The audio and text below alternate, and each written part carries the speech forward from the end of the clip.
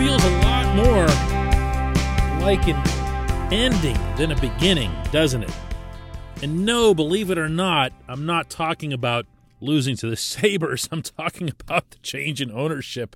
Good morning to you. Good Wednesday morning. I'm Dejan Kovacevic of DK Pittsburgh Sports, and this is Daily Shot of Penguins. It comes your way bright and early every weekday. If you're into football and or baseball, I also offer up daily shots of Steelers and Pirates right where you found this. Penguins lost to Buffalo by a 2-1 count, and they outshot the Sabres about 100-1 in the third period, and they just can't score goals. They can't score goals.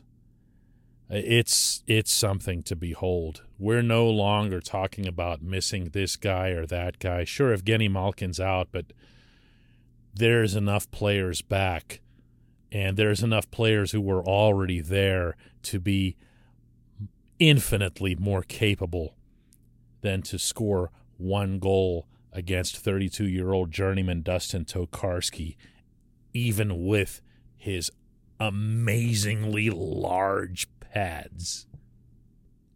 But I digress, because there's a bigger issue at hand on this day, and that's Mario Lemieux and Ron Burkle getting close. They're not there yet, but getting close to selling the Penguins to the Fenway Sports Group, owners of the Red Sox, the Liverpool Soccer Club, and a lot of other sporting entities. It'll come, if and when it's completed, which I believe that it will be, at a price of $900 million, something I reported exclusively today on our website, DK Pittsburgh Sports. And it'll come with a feeling of unease. The first thing that we do as Pittsburghers, whether we're talking about sports or not, is we cast a wary eye on outsiders. We are, what's a more negative term than parochial or inward? We're all of those things. If you're born and raised here, as I am, you find that endearing. You find that to be part of what makes us who we are. If you're not, it's rough, man. You have to come here and pay penance. You have to stand at the top of Mount Washington and drop to your knees in prayer or something. You got to really, really, really let us know that you like us.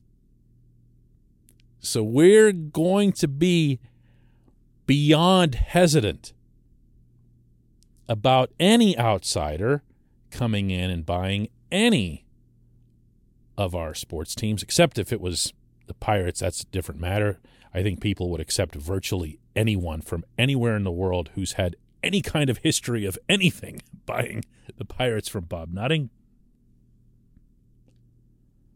But we're not going to look at John Henry, the owner of the Red Sox, and say, oh, yeah, this is perfect. Yeah, he's a Boston guy. He's actually not a Boston guy. He was born in Illinois, grew up a St. Louis Cardinals fan, has owned the Marlins and the Orlando Magic and a bunch of other things at various points. Doesn't appear to really be all that attached to anything except making money and or success in whatever form it takes, because that's kind of the personality that you need to have to be into sports. But you don't look at that and think, oh, no, it's an evil Boston person coming in. He's going to be cheering for the Bruins in the back of his mind. He has there's not anything like that in his background. But we're going to be unsettled by it. We were always going to be unsettled, if we're being honest here, by anyone other than Mario being in control. Why? You can trust him. You can trust him. Sure, he was here whenever everybody was throwing around Kansas City as a potential site and whatever, because they did whatever it is that they had to do to get the Pennsylvania state government off its rear end to give at least a fraction of the money to Pittsburgh that they tend to always send to Philadelphia, and it worked. But everything about Mario's life and career, on and off the ice, has been about Pittsburgh. It's not only where he achieved everything that he achieved as the greatest player who ever played the game, the most gifted player who ever played the game. It's also what he and Natalie have achieved off the ice and in our community and continue to do every day. They're part of who we are. Talk about accepting someone from the outside. They're part of us. And we always knew and know that if Mario's controlling the Penguins, he's going to have the Pittsburgh hockey fan base's best wishes at the forefront of his thoughts. And if that sounds excessively sappy or whatever, so be it. But,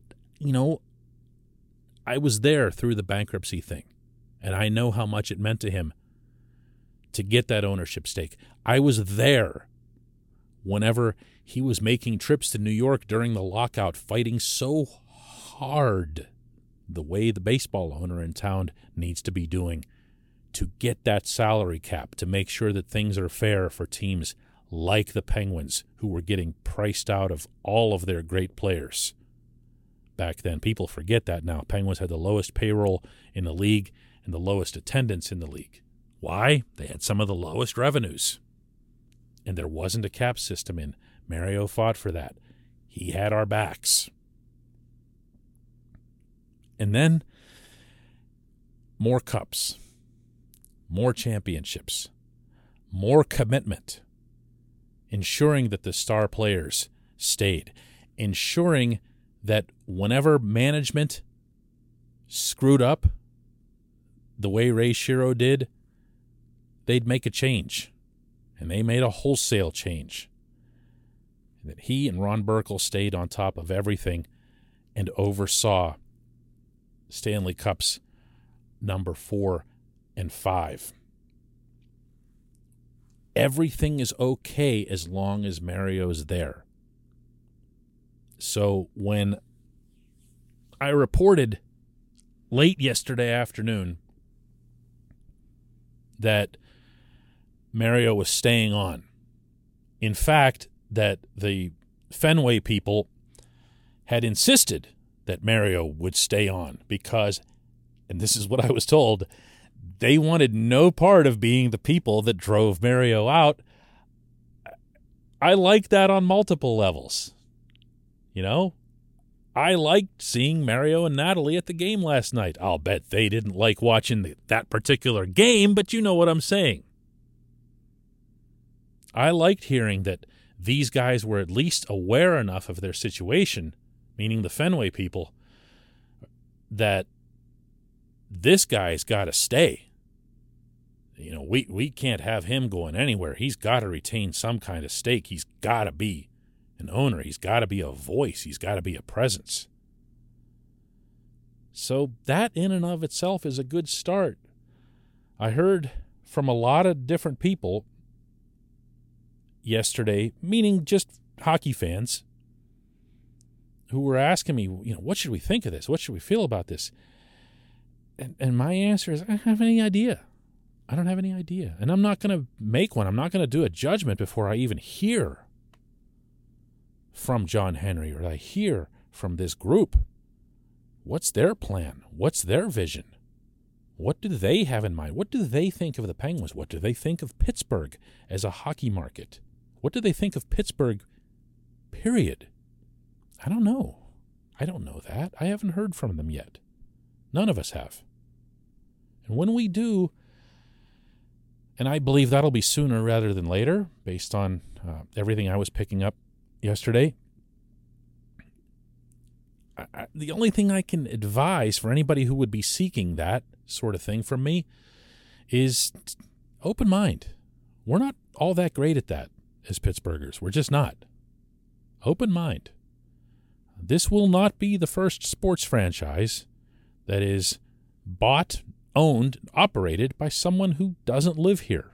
This will not be the first franchise where the owner isn't in the box for every game, which John Henry most assuredly would not be, or probably even a significant portion of them. These things do exist. This is where the sports world is heading. These franchises are being sold to really crazy, super rich people and big conglomerates like this. That's where this is heading. I'm not saying that I think the Steelers are headed there, and I'm definitely not predicting that the Pirates will be sold, because that'll never happen. But this is not unusual. And the fact that 66 will still be there and reporting for work, and the fact that he did so last night and sat through that crap should tell you a lot. When we come back, just one question.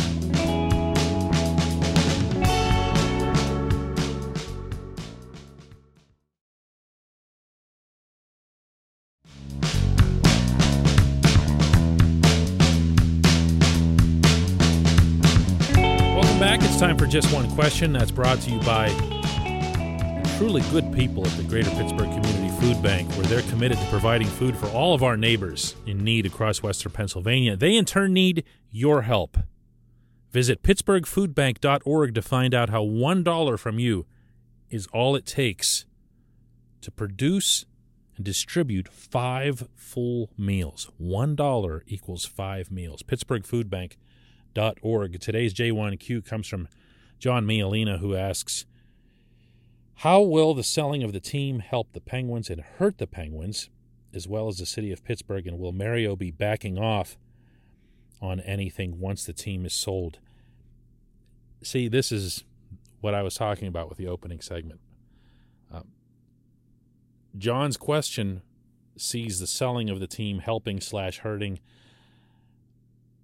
the franchise and the city, and then immediately connects the possibility that Mario would be backing off to that concept. And I am not remotely here to critique that. I completely get it. For anybody who's a long-termer or a lifer around here, you get it. Ever since 1984, everything about hockey in this town has, in one way or another, revolved around Mario Lemieux. And for him to look like he just might not even be that occasional decider of something is enough to, send a tremble through the whole city. I started getting stuff, John, yesterday from people about, could they move the team? Could they move the... What in the heck? And this started becoming a real thing. Like, there was more than one. Might they move the franchise? Oh, look over here. The NHL has a rule that once you buy the team, you have 7 years in which you're not allowed to move the franchise. As if this is a thing. As if this is a topic. The Penguins just ended, well, really, a pandemic just ended, a 663-game sellout streak in Pittsburgh, in an arena that holds 18,500 at, I dare say, at the risk of ticking off people over there, outrageously high prices. You ever seen what the Penguins charge for their tickets? And they had a 663-game sellout streak. And the number one TV ratings of any U.S.-based team in the NHL for years now. Not as some fluke thing, not as a jump or a spike whenever they'd win the cups. For years now, that's been the case. Now, if you want to come back and be cynical about, okay, Sid's not going to be here forever, Gino's not going to be here, well, he's not even here now, this core is the real reason that they filled the building, and now, look, they can't even sell it out. If you want to go down that road, yeah, it's a more complex discussion, but it's a long, long plunge from where the Penguins have been to let's move the team. Better yet, let's buy the team now with a secret, sinister plot to move it in 7 years. Well, if you are someone who would subscribe to a theory that absurd, then I can also share with you that the Penguins have an ironclad lease with the City of Pittsburgh Sports and Exhibition Authority through the year 2040. 2040. John, to attempt to actually answer your question, we don't know. How will the selling of the team help the Penguins or hurt the Penguins? What we do know is that this group, the Fenway Group, the most tangible thing we have that we can touch from what they've done is that the Red Sox hadn't won a thing for a century, and then they won 4 World Series under John Henry. Liverpool hadn't won anything in England for 30 years. And then in back-to-back years, they won UEFA, which is the European Championship, and then they won England's own Premier League. That's not exactly ominous stuff, you know? That's a nice thing to have on the cover of your portfolio when you show up for your meeting with the Penguins brass to try to convince them that they should sell you the team if the check isn't enough. Look, all I'm saying here is me, speaking only for myself here, not presuming anybody else's sentiment on this, I'm going to give them a chance. I'm going to hear them out. I'm going to do my own due diligence on this. I was about to say background checks. It makes me sound like FBI. I'm going to talk to other people. I'm going to talk to other executives and even GMs and coaches and athletes who have worked under them to see what kind of answers we can get. As a website, meaning DK Pittsburgh Sports, I'm putting other reporters on this. And then I'm also going to have open ears once they do eventually make it to Pittsburgh and face us and share their thoughts with us. Now, if they make us go to Boston for this press conference, I am out. OUTT out. I appreciate everybody listening to this episode of Daily Shot of Penguins. Let's do another one tomorrow.